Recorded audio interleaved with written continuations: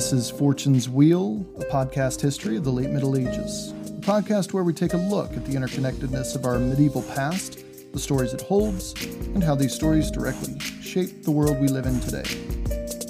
I'm your host, Jonathan.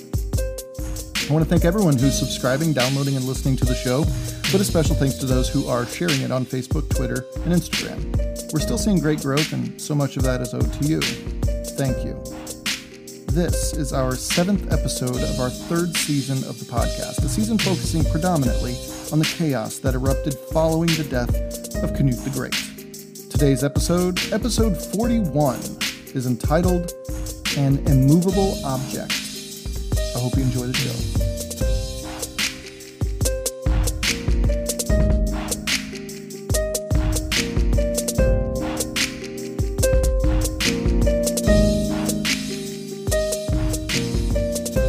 On October 29, 1050, the Archbishop of Canterbury named Edsig, the man who had crowned both King Harthacnut in 1040 and King Edward in 1043, a man who began his public rise to influence as a priest in King Canute's court, well, Archbishop Edsig, he died.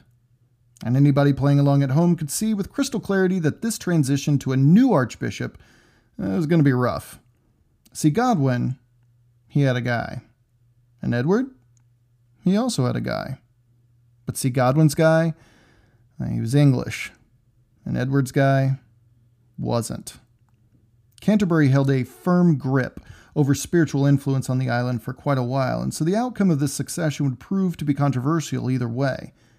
But to have an Englishman loyal to the kingdom's most powerful earl, and a Norman loyal only to the king himself, well, this was clearly a bad situation for all involved.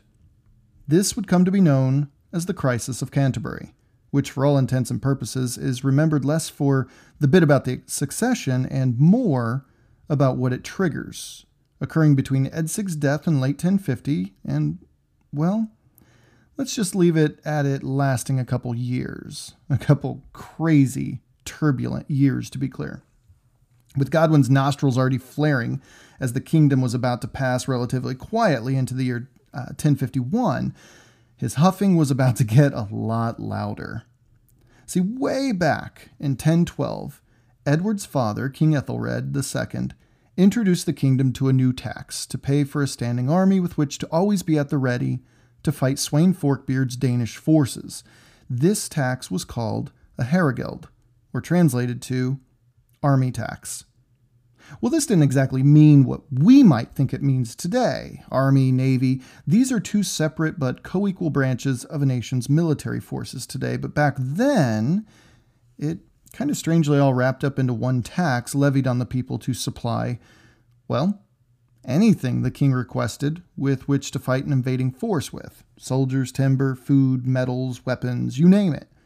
In 1051, with Normandy quelled somewhat since its young duke subdued any resistance at Valesdunes 4 years earlier, and the Danish completely occupied with Norway, well, what's the use of a herregeld anyway? Magnus was dead, so those mean letters from Norway stopped. What did England have to fear at this point? I mean, they weren't indestructible, and no one, not even King Edward, thought so. But why continue to suffocate the people with a tax that was largely unnecessary at the moment? Yeah. The people, I say with air quotes on an audio podcast. King Edward, England's 11th century Thomas Jefferson. That's it. Huh. All right. Okay, so Edward most likely didn't exactly have the people in mind when in 1051, just off the heels of putting a Norman up for the archbishopric in Canterbury and thoroughly ticking off his wealthiest and most powerful earl, well, King Edward abolished the 39-year-old tax, and Godwin was beside himself. Why, you ask? Well, Godwin's nephew was still fighting desperately for the throne of Denmark, which would not only pull the North Sea into some semblance of peace, but it would also catapult his family's prestige around Europe, especially if it was Godwin's navy that helped Sweyn Estridsson defeat the mighty Harald Hardrada in Norway. That herregeld tax, it supported Godwin's navy. Godwin was able to keep a firm grasp on that navy, and do what was in the best interests of the kingdom. But come on, who's this guy kidding anyway? In reality, Godwin was able to create, for all intents and purposes, his own navy, using resources and money collected from around the kingdom, not just Wessex. It was corruption par excellence on the level with the U.S. auto industry, only, with soldiers and warships. And don't forget that the previous year also saw Earl Harold Godwinson use what was left of his father's navy in England to defeat those Germanic pirates off the southern and eastern coasts of England. Edward didn't have a case to abolish the navy, that's for sure. But that's not what Edward did, was it? While Godwin's screaming about how Edward undermined the kingdom's safety by dismantling its navy, Edward could calmly sit back and insist that he didn't say anything about not having a navy. He simply revoked the Earl's powers to collect the antiquated tax. I just imagine Earls Leofrich and Seward stifling chuckles at this one. Besides, as we'll see, Earl Leofrich had his own issues with King Gruffydd ap Llywelyn on his Welsh border, and Earl Seward had Macbeth's Scotland all bent out of shape to his north. Why should they still continue to contribute to a tax that was specifically put in place to defend against Danish Vikings, but has come to be a source of power by the Earl of Wessex? Again, they had their own problems to deal with, and a naval force wasn't exactly necessary. So, in short, Edward struck at the heart of Godwin's power when he cancelled the Harrogeld tax. You can really see Edward coming into his own here in 1050 to 1051. After decades spent watching from afar, and then a couple years traipsing around the court of his younger half-brother, and then almost a decade with that crown on his head, Edward was well aware of Godwin to this point. And don't forget who Edward shared his marriage bed with. Godwin's daughter, the beautiful Edith Swanneck. She was actually an invaluable member of Edward's inner circle and simply cannot be dismissed as, quote-unquote, just a quiet queen in the background of Saxon history. I contend that without Queen Edith, Edward just doesn't succeed, period. She helped him dress properly after he just spent 20 years wandering the world calling himself Alexander Supertramp, and she was also instrumental in teaching him the importance of the church in England, too, even skillfully undermining the king at times to make him seem like a benevolent king when he clearly had chosen to be seen as the opposite. In hindsight, depending on whose side you were on, that is, Edward could have made a different power play to show his superiority over Godwin, but this certainly afforded the king a level of appreciation on the part of the common folk around the kingdom, as the alleviation of any tax is preferable to actually having a tax in the first place. However, Edward didn't necessarily require a majority vote of the populace to stay in power. In the 11th century, approval of your most notable and noble families was all the vote you really needed, and Edward just flushed his most powerful vote straight down the tubes with this move. So what does this all have to do with a new archbishop in Canterbury? Good question. It has everything and nothing to do with the Archbishop of Canterbury. So Edward boots out Sweyn Godwinson in 1047 for briefly allying himself with an enemy of the kingdom and, stealing an abbess. He distributed Earl Sweyn's lands between Earl Harold Godwinson and the brother of the Danish king, Earl Bjorn Esterson. Edward readmits Sweyn, which pacifies Earl Godwin for a time, but Harold and Bjorn aren't having it and refuse to give back the lands they acquired after the exile. Sweyn returned, but ends up killing Earl Bjorn Esterson, so Edward gave him the ultimate boot and declared him a Nithing, further separating him from his Earl of Wessex. At this point, Sweyn Godwinson was a lost soul, a man without a name, a human without his humanity. Sweyn was reduced to an animal, essentially. Edward pushed harder against Earl Godwin and then canceled his tax that supported Godwin's navy, thus removing a possible naval force that could be used against the crown. See, Godwin was undergoing an extremely slow neutering between 1047 and 1050. Context is key. In all things all the time, context is key. This context, this was the situation that Archbishop Edzig died. For 8 years, Edward had been under Godwin's thumb. Godwin pushed his way into the naming of the earls. He pushed his way into the protection of the coastlines. This guy pushed his way into Edward's bedroom. Was there nothing of Edward's in this entire kingdom other than a title? But full disclosure, Edward wasn't exactly a victim here. See, we can't forget where Edward spent his formidable years, his vagabond 20s, his tragic 30s. Edward didn't take the crown of England until he was in his late 30s, 39 years old, I believe. I mean, as far as monarchs go, that's pretty old. But he knew he owed that in large part to his Earl of Wessex and his mother, Emma of Normandy, now in her early 60s at this point, who's still hanging around England doing what she can to keep some semblance of influence, which is to say not much after Edward's marriage to the formidable presence of Edith Swanneck. See, Edward came from his mother's homeland. He lived there longer than she did. He lived there longer than he ever lived in England to this point. He may have had proud Saxon blood of Alfred and the dominant blood of Rollo the Walker, and by extension the current Duke of Normandy, William, mind you, very important, but he was without question culturally and socially Norman. I hammer this in for a reason, folks. He no doubt was bilingual in both Old English and Norman French. His sensibilities were Norman French. He was most likely pretty familiar with Norman war tactics, namely the cavalry. He spent decades admiring the emerging Norman Romanesque architectural styles that were quickly evolving during the 11th century and would peak very soon. The guy was, by any measure, Norman. Edward was a foreigner in his own homeland, and its king. Funny how things work out, isn't it? When he stepped foot on English shores at the behest of his half-brother Harthacnut, he brought with him naturally a hefty contingent of Norman soldiers, housemaids, counselors, spiritual leaders. The guy was Norman, and the English were English, and many English people noticed this Norman presence on their island and at the highest halls of the English political hierarchy. And the English weren't exactly enthusiastic about it either. I mean, they liked the guy well enough, I guess, but they really liked what he represented. A return to Anglo-Saxon rule.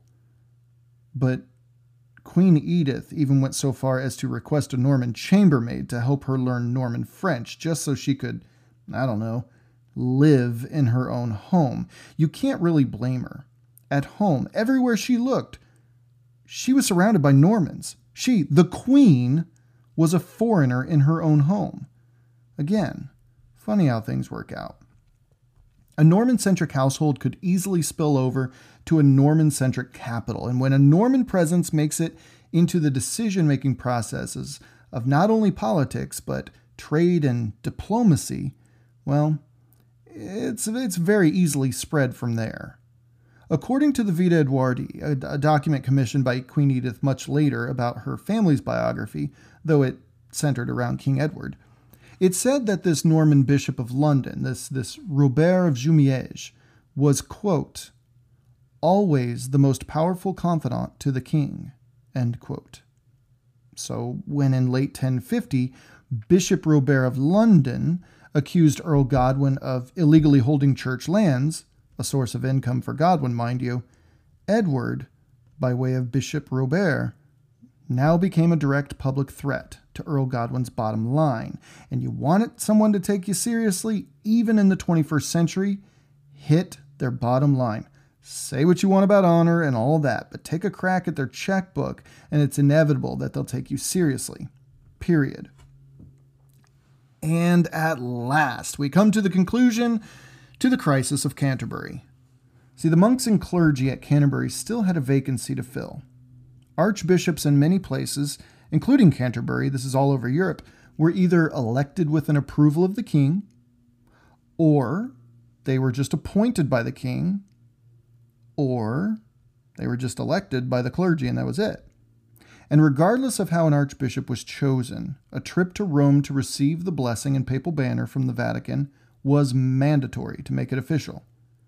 Remember that one for later.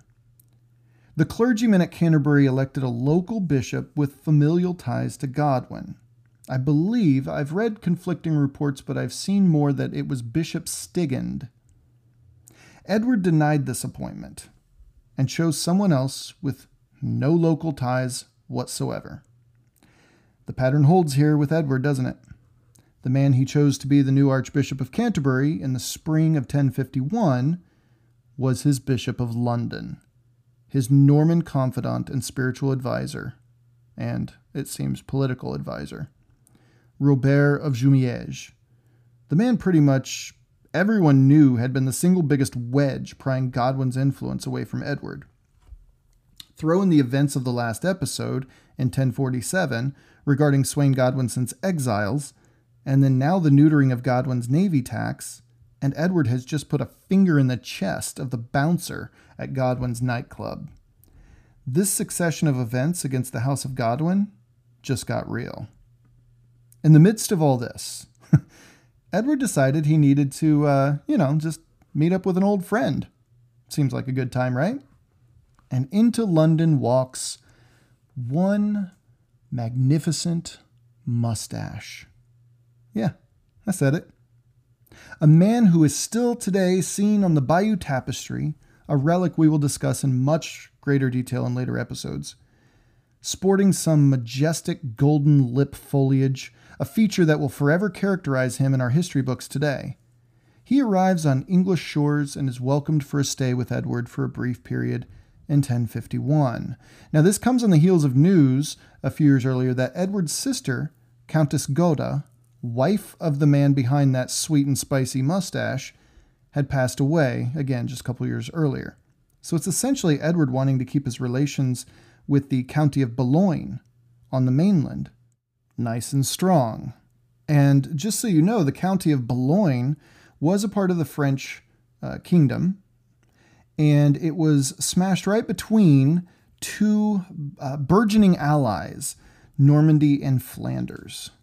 This all plays into how this is unfolding here. So here we go. Before we continue, though, it's worth remembering what exactly is at play here.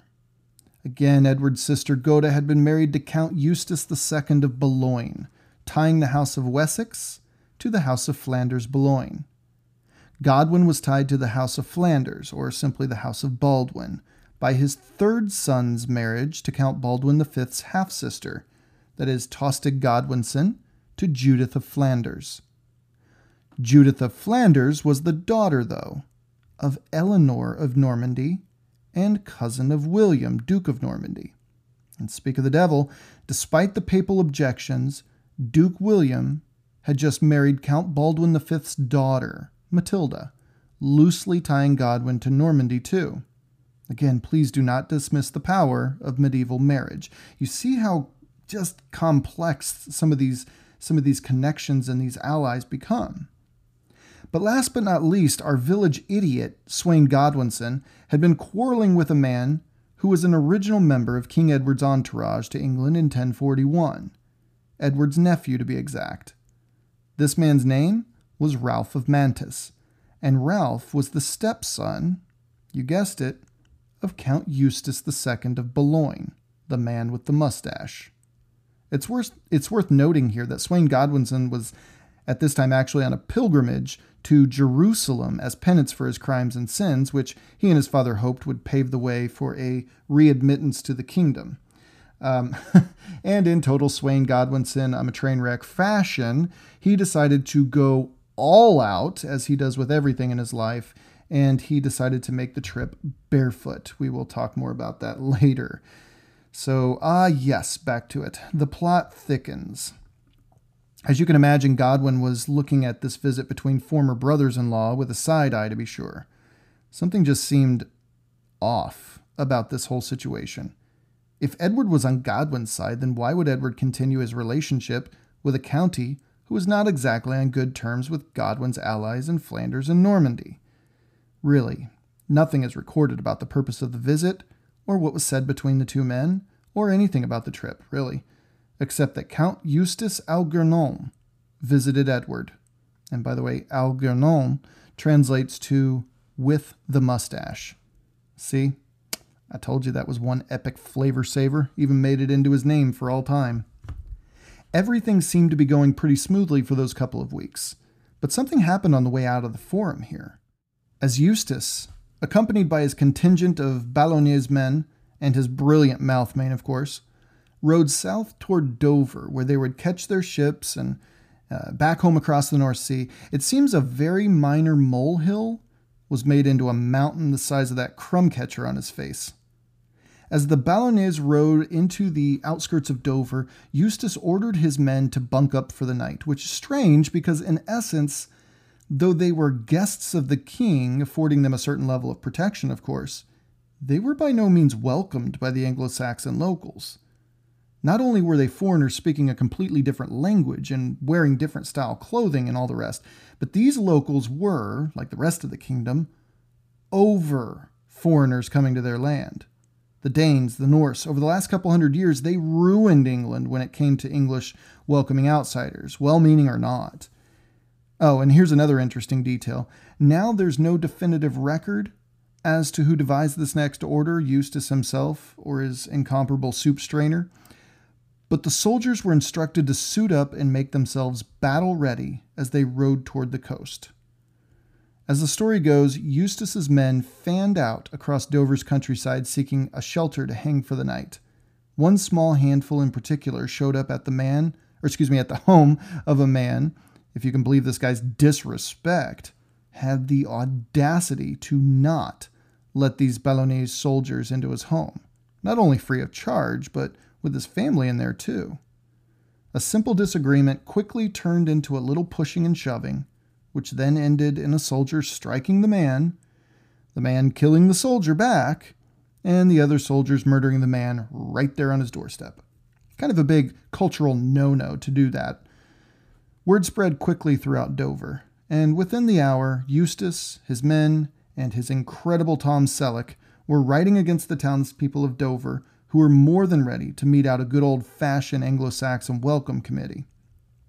Eustace and what was left of his contingent after the melee rode back to Edward and updated the king on how the people of Dover, unprovoked, attacked him and his men, killing some of them. Edward, according to the records, was furious that his honored guest and family member, remember, still connected by Ralph of Mentes, would be so disrespectfully treated by his own subjects. Wait, though. The people of Dover weren't just Edward's subjects. No, they were Godwin's subjects, as Dover was in Sussex, and Sussex was in Wessex. These were Godwin's people who did this, no doubt, as retribution toward Edward for ignoring his man for the Archbishopric of Canterbury and exiling his son and abolishing the Herregeld. This was a calculated move by Edward's Earl. Of course, right? This to Edward mustn't go unpunished. Edward sent word to Godwin, who was already trying his best to sort things out and find out exactly what happened, that the Earl was ordered to punish the people of Dover. And not just dole out a little destruction here or there, or even press a new tax on them. No, this must be swift and deadly violence, to be clear. Edward was in no uncertain terms ordering Earl Godwin to massacre Dover and torch the town.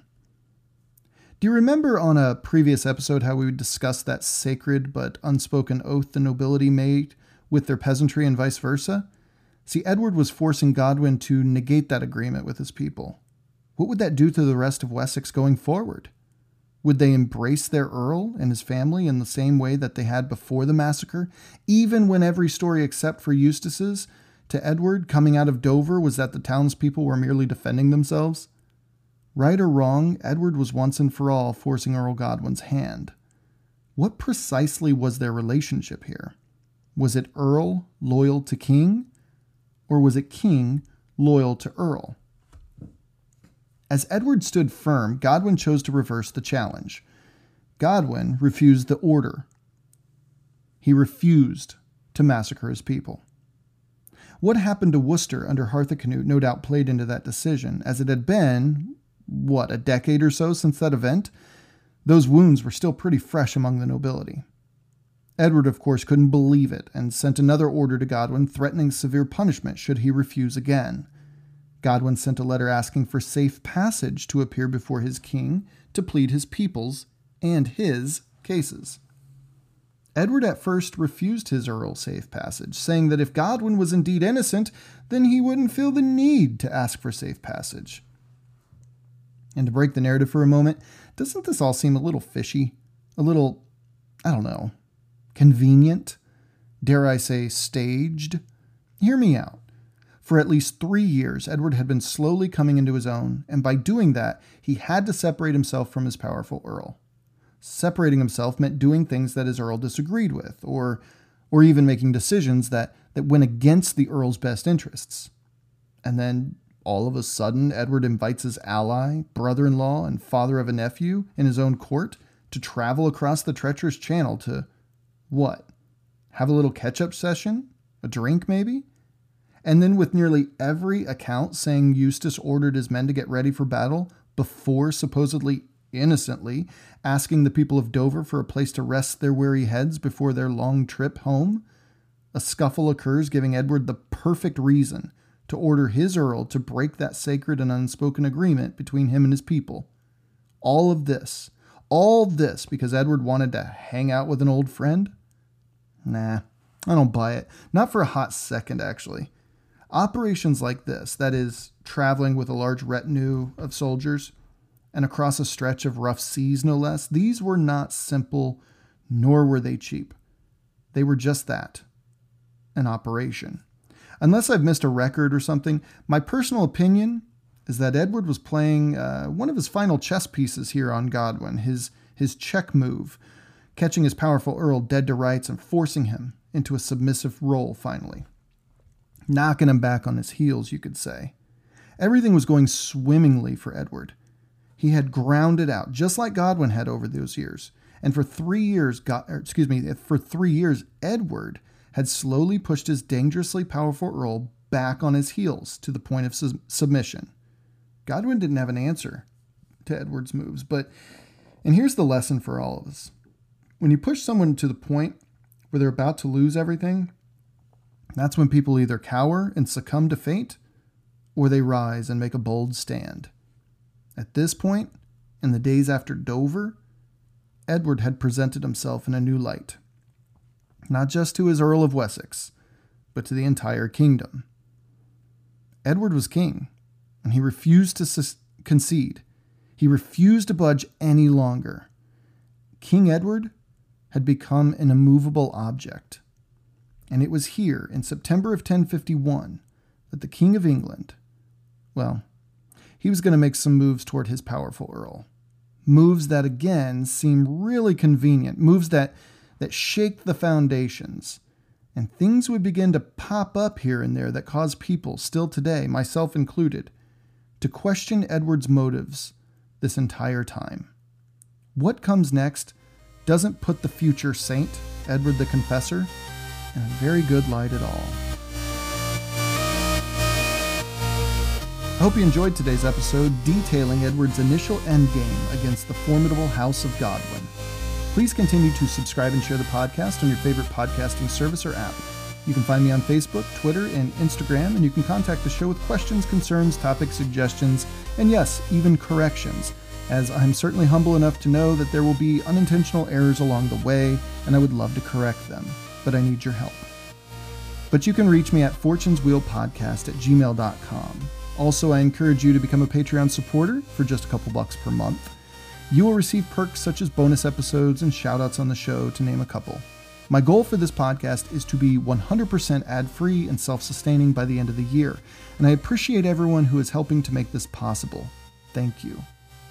On the next episode, we will take a look at what happens when immovable objects refuse to budge.